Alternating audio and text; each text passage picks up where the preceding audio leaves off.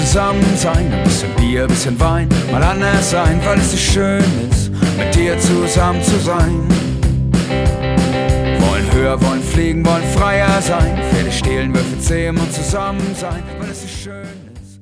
Not Sonor mit Siegbert Schwab auf ichbinzofrei.com, das Medienmagazin.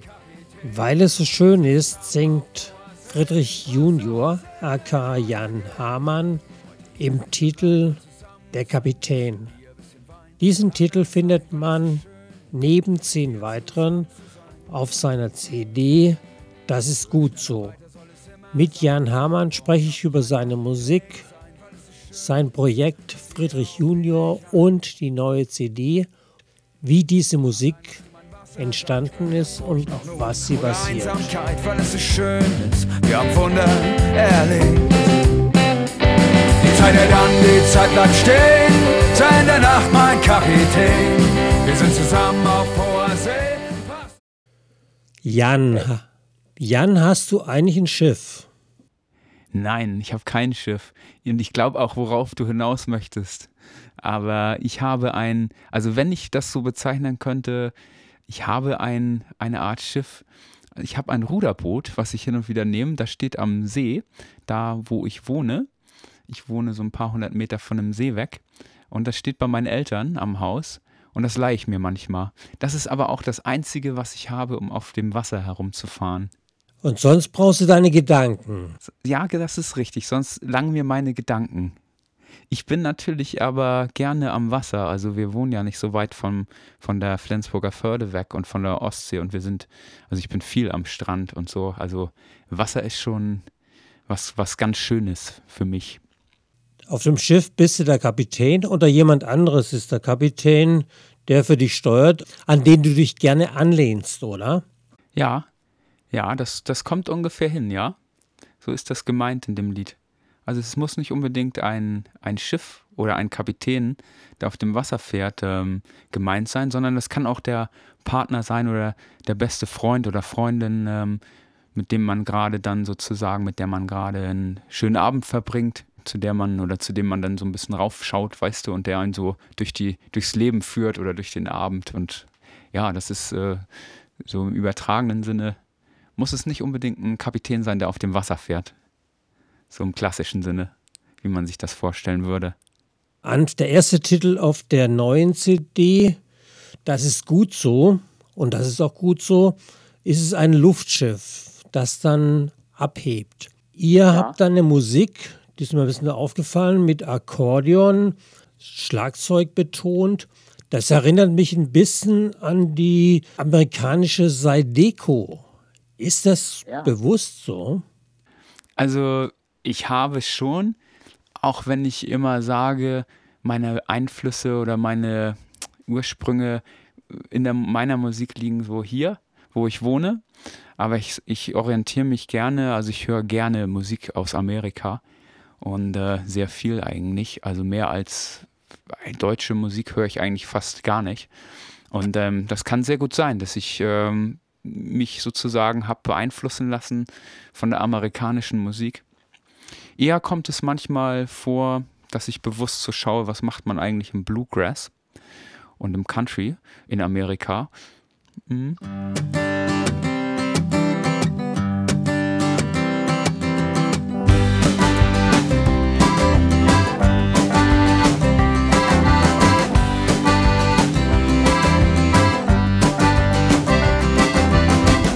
Ich steig in mein Luftschiff ein, du schaust mich an, deine Augen so blau. Wow, ist es aber nicht, ist es aber nicht. Ich finde das interessant, also sowas zu machen, weil du hast ja einmal die norddeutsche Sprache, die ja bei uns so ein bisschen einen Dialekt hat. Leichten, zumindest sagen das mir immer die Leute, die von weiter weg kommen aus Deutschland, und das in Verbindung mit leicht amerikanischen Einflüssen in der Instrumentierung finde ich sehr interessant. So, ich finde, das gibt es noch nicht, und deswegen versuche ich immer in der Richtung zu denken und zu zu musizieren. Dann kommt der Two-Step zur Geltung. Dann ist die Musik Ja, auch also- tanzbar. Ihr habt ja da, also ich sage jetzt bewusst ihr, weil ich kenne euch live auf der Bühne, ich kenne euch von Live-Mitschnitten und die Musik ist dann getragen von deiner Stimme, deiner Gitarre. Dann kommt das Akkordeon, so wie von Arne Glö, ne? Ja. Gerd Bauder am Bass, stimmt das auch? Ja, Gerd hat die meisten Lieder eingespielt auf dem Album. Also live ist Gerd immer unser Bassist.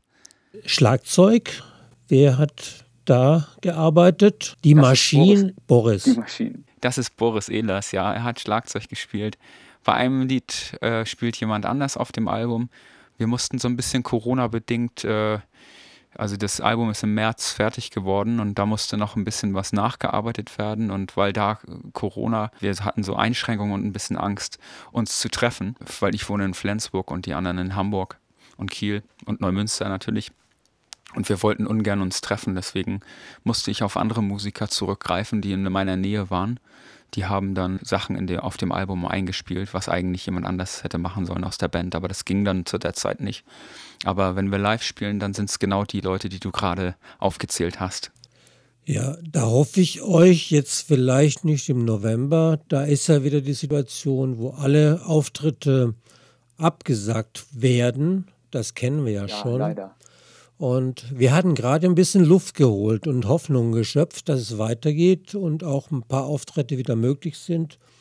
Das ist jetzt erstmal gekappt. Bis vor 2 Tagen stand noch ein Termin, der war noch nicht angekündigt, bei uns in Flensburg beim Deutschen Haus ein Release-Konzert zu machen für das Album und im Mediamarkt zu spielen in Flensburg. Aber das müssen wir leider alles zurückschrauben wieder und auf Dezember oder Januar verlegen, ja. Ja, da sind jetzt einige sauer. Aber gut, das sind die Bedingungen und vielleicht hätte man es auch ein bisschen anders regeln können. Ja, aber Gesundheit geht vor. Ihr habt eine CD, die man hören kann. Ihr habt lange dran gearbeitet. Ich glaube, da steckt ein gutes Stück Arbeit da drin. Die Aufnahmen mit der Band, die gingen eigentlich relativ schnell. Die haben wir an 2 Tagen gemacht. Also wir haben live eingespielt im Studio. Dann habe ich hinterher aber noch ganz viel Overdubs gemacht mit Streichern, mit Klavier, also Ukulele, alles Mögliche an Streichinstrumenten und Saiteninstrumenten und auch ein Rhodes und ein Wurlitzer, also Tasten kamen dann auch noch dazu. Alles so eher für uns untypische Instrumente, denn wer uns live kennt, der weiß, dass wir eigentlich immer nur zu dritt oder zu viert spielen, also Schlagzeug, Bass, Akkordeon und Gitarre und dann mein Gesang. Und ich wollte das auf dem Album ein bisschen in eine Richtung bringen, die so mehr Richtung 60er, 70er Jahre wieder zurückgeht. Ja, deswegen ist da sehr, sehr viel in dem ganzen Aufnahmeprozess noch eingeflossen und das hat sehr lange gedauert, also 1 Jahr habe ich dran gearbeitet.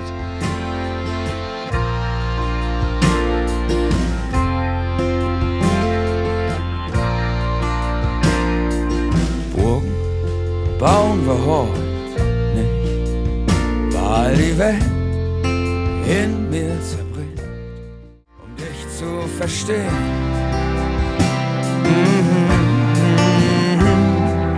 Burgen bauen wir heute nicht, weil die Welt in mir zerbricht. Aber du kannst sie kleben, ich seh's in deinem Gesicht. Also wir haben viel Dreivierteltakt, Mondmusik ist auch Dreivierteltakt, aber bei Burgenbauen, da kommt ab der Hälfte ein Cello dazu. Nee, also ich habe alles in echt aufgenommen, deswegen hat es auch so lang gedauert. Also ich habe da Niklas Hart am Cello, der spielt auch zum Beispiel bei Bosse in der Band mit. Das ist ein sehr guter Cellist und der hat mir das Cello dort eingespielt. Das ist echt von Menschenhand gemacht und in echt aufgenommen. Und deswegen hat das auch so lange gedauert. Heutzutage macht man das ja kaum noch, dass man so viel, also man kann ja so viel aus der Konserve nehmen. Und das wollte ich aber gerade nicht. Und ich wollte gerade eben diesen authentischen Klang haben, den man nur kriegt, wenn man das echte Instrument eben auch selber aufnimmt. Komm und gib mir dahin Licht, ich kann nichts mehr sehen.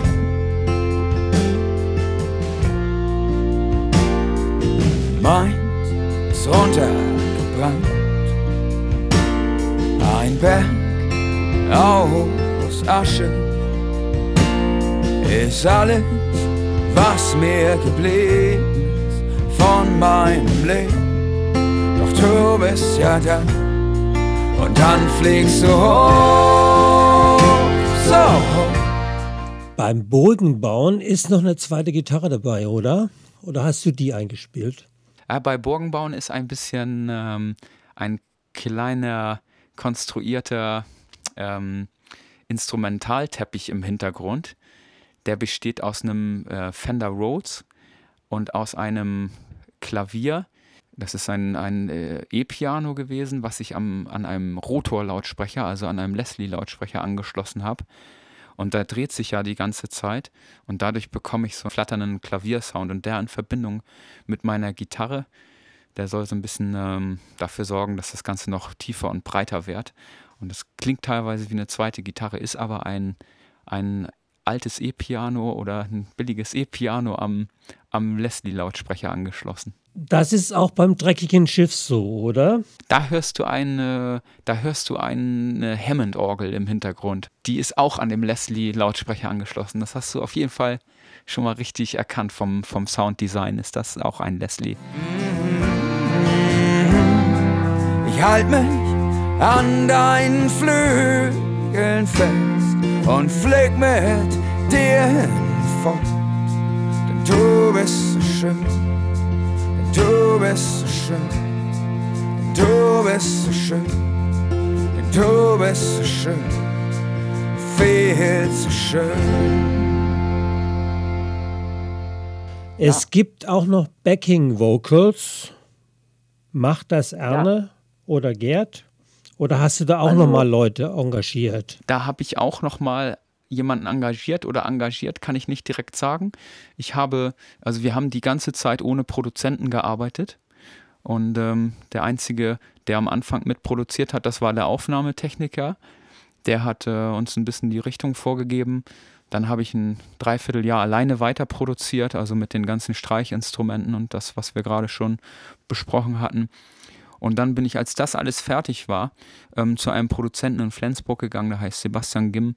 Der hat das Album auch gemischt und den habe ich dann gebeten, weil seine Stimme gut passte, die Backing Vocals zu machen, also die zweite Stimme, die ein bisschen über meiner liegt von der Tonhöhe.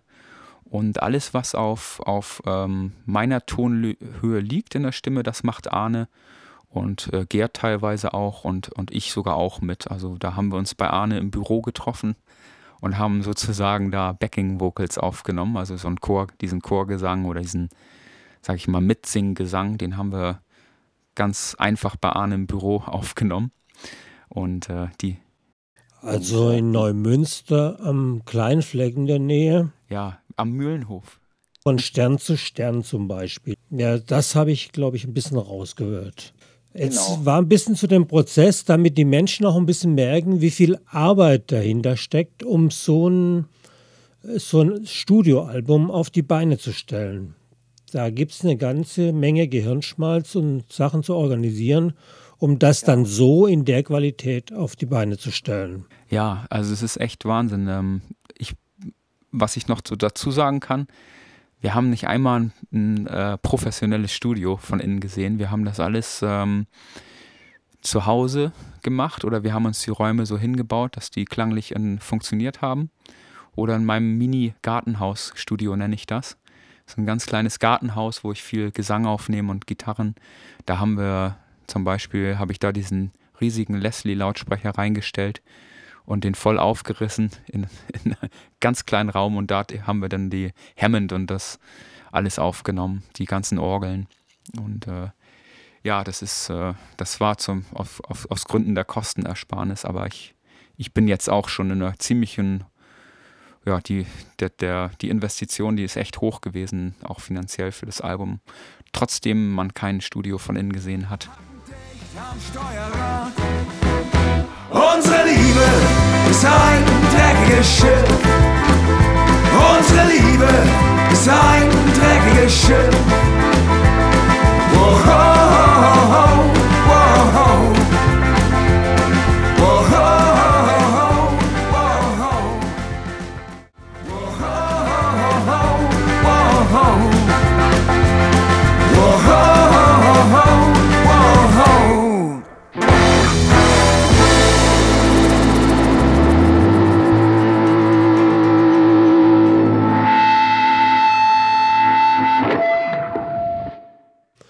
Deshalb fehlen ja auch ein bisschen die Auftritte. Die meisten CDs werden ja wohl auch auf den Konzerten verkauft, ne? Die Erfahrung macht ihr wahrscheinlich auch, ne? Ja, das ist mein Hauptabsatzmarkt live. Also ich habe teilweise in einem Jahr 1000 CDs verkaufen können. Das ist eine ganze Menge also das ist jetzt ja mein erstes Album. Ich will dich nicht verwehren, ich sage immer mein Album. Das ist so, dass wir, kurz zur Aufklärung, das ist so, dass wir als Band beschlossen haben, dass ich Friedrich Junior bin. Das war ich zu Anfang, als Friedrich Junior neu war. Da war ich auch Friedrich Junior, dann kamen Musiker dazu. Dann wollte ich gerne, dass die Band Friedrich Junior heißt und alle haben sich auch drauf eingelassen. Und jetzt kurz vorm Album, da haben die alle nochmal gesagt, das passt nicht, du musst Friedrich Junior sein und wir sind deine Musiker, wir sind deine Band. Und deswegen sage ich immer meins, nicht, dass ich dich damit verwirre oder jemanden. Meine Sachen, die ich davor sozusagen auch schon veröffentlicht hatte, das ist jetzt das erste Album, die hatte ich als Demo-CDs immer mit in meinem Koffer, als wir live gespielt haben. Und da habe ich viele verkauft. Und das hatte ich auch mit dem Album vor. Und das geht nun nicht mehr leider. Also wir sehen dich dann bestimmt, wenn es wieder besser wird, mit den Dreien auf der Bühne oder dich alleine mal auch wieder auf der Straße als Straßenmusiker. Das machst du ja auch gerne, ne? Ja, ich habe jetzt auch versucht, ich hatte mein Album schon ein bisschen früher gekriegt vom Presswerk, als der offizielle Release war, und ich durfte von der Plattenfirma aus das auf der Straße schon verkaufen. Dann habe ich es natürlich genutzt und bin die letzten 3 Wochen viel auf der Straße unterwegs gewesen und habe versucht, mein Album zu verkaufen. Die Menschen sind aber allerdings sehr zurückhaltend gewesen und haben großen Abstand zu mir gehalten. Und man kam gar nicht so dazu, mit den Menschen ins Gespräch zu kommen, weil alle, glaube ich, ein bisschen Angst hatten davor, vor einer Ansteckung oder... Ich sing dir dieses Lied in größter Not. Ich sing dir dieses Lied in größter Not. Was sich vielleicht noch lohnt, was sich vielleicht noch lohnt, weil es sich noch lohnt. Wow, oh, oh, oh, oh. Mich macht's kaputt, wenn ich dich nicht spür. Es fühlt sich an, als würde ich den Halt verlieren. Und eben fehl ich wieder über morsches Holz. Nun lege ich mich nieder, Schrott und ausgebrannt. Mich macht's kaputt, wenn ich merk, dass dieses eine Leben einfach so an mir. Ich kann nur sagen, hört euch das Album mal an. Da ist ja auch Geschichte drin. Also ein Lied, du hast ältere aufgegriffen, die wir von Auftritten schon hören. Wir haben schon mal über den Höllenhund gesprochen. Und auch die etwas neueren Titel, das dreckige Schiff, habe ich live gehört, aber das ist eins von den neueren. Der Rock, der deinen Namen schreit, der ist auch von den neueren, oder? Oh nee, das ist ein Lied, das ist schon mindestens 7 Jahre alt. Das habe ich ganz zu Anfang geschrieben. Noch bevor ich Auftritte gespielt habe, habe ich innerhalb kürzester Zeit ganz viele Lieder geschrieben. Das waren so 50 Stück und die meisten davon habe ich wieder verworfen. Und das habe ich dann mal wieder ausgegraben zwischendurch. Und das ist ein sehr altes Lied. Ich fand es immer recht komisch vom Text, und als ich dann das jetzt neuzeitlich mal wieder live gespielt habe, kam das aber ganz gut an, und deswegen habe ich mich dazu entschlossen, das aufs Album zu machen, damit da auch was drauf ist, was die Leute, die zu meinen Konzerten kommen, noch nicht kennen, weißt du?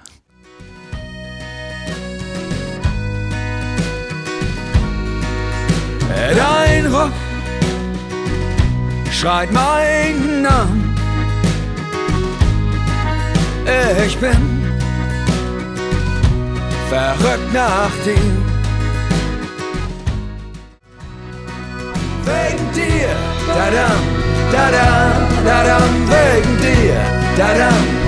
da-dam, wegen dir, da-dam, da-dam, wegen dir, da-dam, da-dam, wegen dir, da-dam, da-dam, wegen dir, da-dam, da-dam, wegen dir, da-dam, da-dam, wegen dir, da-dam, da-dam. Der Produzent, der das nachher zu Ende gemacht hat, der hat da sehr viel neu arrangiert. Da ist zum Beispiel auch dann manchmal das Akkordeon komplett aus. Dafür kommt es dann aber umso lauter in den Refrains wieder zum Vorschein. Und da habe ich mich entschieden, mal ein Banjo zu nehmen. Das ist ja eher untypisch für hier. Es kommt ja auch eher so aus dem Bluegrass-Bereich. Und ich fand, weil wir einen Kontrabass haben bei dem Lied, der so ein bisschen ein Wechselbass spielt, nennt man das, der auch sehr Bluegrass angehaucht ist, fand ich das mit dem Banjo ganz passend. Und ich finde, es gibt dem Lied auch so eine Klangfarbe, die ist ein bisschen neu. Die ist noch so ein bisschen neu und fröhlicher, als würde das Akkordeon. Sonst stand immer das Akkordeon an der Stelle. Und das Banjo macht da ein bisschen mehr Luftigkeit rein. Und man kann eben auch nicht bei jedem Lied auf dem Album mit Akkordeon anfangen. Dann wird es auch irgendwann zu eintönig. Und deswegen habe ich mich bei einigen Nummern dazu entschlossen, das Akkordeon in den Hintergrund zu stellen, zumindest zu Beginn, ein ganz neues Instrument reinzunehmen und das Akkordeon dann Richtung Refrain wieder aufblitzen zu lassen. Und das ist gut so, ne? Das Gitarrenintro, dann kommt deine Stimme, das Akkordeon sanft dahinter, auch der Bass kommt dann zwischendrin Passagen gut zur Geltung und dann kommt das Cello noch dazwischen. Da haben wir eine ganze große, also das Lied war das Aufwendigste, da passiert ganz viel im Hintergrund, was man auch als Hörer gar nicht so richtig wahrnimmt und das im Großen und Ganzen bis zum Ende des Liedes immer mehr wird und man dann so einen wirklichen großen Klangteppich hat mit ganz vielen Instrumenten und da ist zum Beispiel auch ein Mellotron drin aus den 70er Jahren, was so eine Art Chor im Hintergrund spielt. Das ist das kommt von so einem alten Band, also und dann sind so viele 7 Geigen da drin und zweimal Cello, also und ein Klavier auch im Hintergrund. Da ist so viel, das kann man gar nicht alles aufzählen. Aber mir war das immer wichtig, so was wieder zu machen, wie man das früher im Schlager, ich nenne es mal einfach Schlager. Ich weiß damals in den 60er, 70er Jahren diese Peter Alexander Alben und so, die hatten immer wahnsinnig, wahnsinnig viel Instrumente drin und teilweise auch Orchester, die echt kitschig waren. Und da habe ich mal so ganz groß in diese Schlagerkiste gegriffen und das wollte ich unbedingt da mal so einbauen. Also es ist ja kein Schlager, was ich mache, aber ich wollte so ein bisschen Kitsch haben aus den 60ern, 50ern, weißt du? Und deswegen ist da so viel drin und das Akkordeon eher im Hintergrund.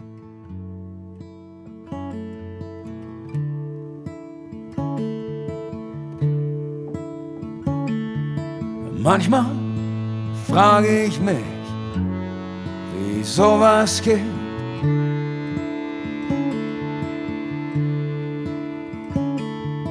Manchmal frage ich mich, wie sowas geht.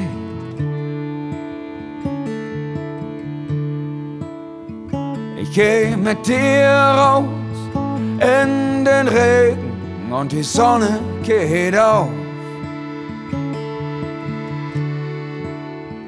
Du suchst uns ein Regenbogen aus. Und das ist gut so, das ist gut so, dass es sowas gibt. Und das ist gut so. Bewusst gewagt, mal in die Vergangenheit zurückzugreifen, ein bisschen retro zu sein, ein bisschen Stimmung so reinzubringen und nicht ganz so ernst an die Sache ranzugehen. Und ja, das ist gut so, ne? Ja, das ist gut so, das stimmt. Das Wort, also dieser Spruch, der ist halt so oft gefallen im Aufnahmeprozess. Und dadurch, dass ich ja auch eben das Lied habe, was Das ist gut so heißt, konnte ich das Album dann auch direkt so nennen, ohne lange zu überlegen, wie soll das Album eigentlich heißen. Also ich wurde da schon immer beim Aufnehmen immer dahin geführt, dass das Album Das ist gut so heißen muss. Also ich war so lange gespannt, bis es rauskam. Ich bin zufrieden, Jan. Du auch? Das freut mich sehr zu hören. Und ich hoffe dann, dass es irgendwann mal klappt. Ihr solltet ja dieses Jahr am 1. Mai in Neumünster spielen. Da hat es nicht geklappt. Und ich hoffe, dass es vielleicht dann auch im nächsten 1. Mai. Würdet ihr dann noch spielen bei der Mai-Kundgebung? Ja, da würden wir noch spielen. Also das ist nicht so, dass wir jetzt sagen, dass wir nur noch eigene Konzerte machen oder dass ich nur noch eigene Konzerte mache, wo ich jetzt einen Plattendeal habe und das erste richtige Album raus. Nein, ich spiele weiterhin Sofakonzerte, ich spiele für Gewerkschaften, ich spiele für Privatmenschen, die irgendwo was auf die Beine stellen wollen, Konzerte. Also ich mache eigentlich alles an Konzerten. Also ich nehme alles mit, was mir zusagt. Also ich werde dafür arbeiten, dass wir bei der Gelegenheit den Termin nochmal nachholen. Ich hoffe, dass die Zeiten dann gut sind und wir uns dann wieder auch mal von Ohr zu Ohr direkt hören und sehen und bei der Musik zugucken können, dass ihr Applaus genießen könnt. Ja, das wäre sehr, sehr schön. Das fehlt mir auch echt. Ich wünsche dir viel Erfolg bei dem Album. Es soll noch ein bisschen nach oben gehen. Das hat ja schon ganz gut gestartet, glaube ich, ne? Ja, es war auf Platz 71 in der Kategorie Pop aus Deutschland bei Amazon. Das war schon mal ein großer Achtungserfolg für mich und ist jetzt wieder abgerutscht. Natürlich, ich bin nicht so bekannt, dass täglich jemand meine CD kauft. Also ich freue mich so ungemein, dass überhaupt noch Leute CDs kaufen und nicht nur auf Spotify gehen und streamen, sondern dass, wenn jemand eine CD kauft, das ist für einen Künstler das Beste, was passieren kann. Und dass so viele meine CD gekauft haben, dass ich schon auf Platz 71 war, ist echt super, super cool. Und jetzt bin ich irgendwo wieder auf Platz 500, aber es steigt gerade wieder. Und ja, also es ist immer schön, wenn da jemand eine CD kauft bei Amazon. Dann, man kann sie auch im Mediamarkt kaufen oder Saturn, aber Amazon ist gerade ein bisschen interessanter für mich, weil da diese Rangliste ist, diese Charts sind. Und das, wenn man unter den Top 100 steht, das ist immer gut. Viel zu lang ist es her. Ich weiß ja nicht einmal mehr, wie du aussiehst. Sagt mir mein einsames Herz, weil die Liebe ruft, weil die Liebe ruft, weil die Liebe ruft, weil die Liebe ruft, weil die Liebe ruft, weil die Liebe ruft.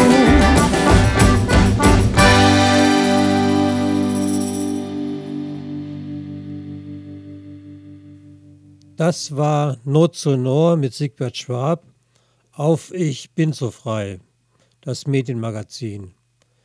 Mit einem Gespräch mit Jan Hamann von Friedrich Junior und seiner neuen CD Es ist gut so.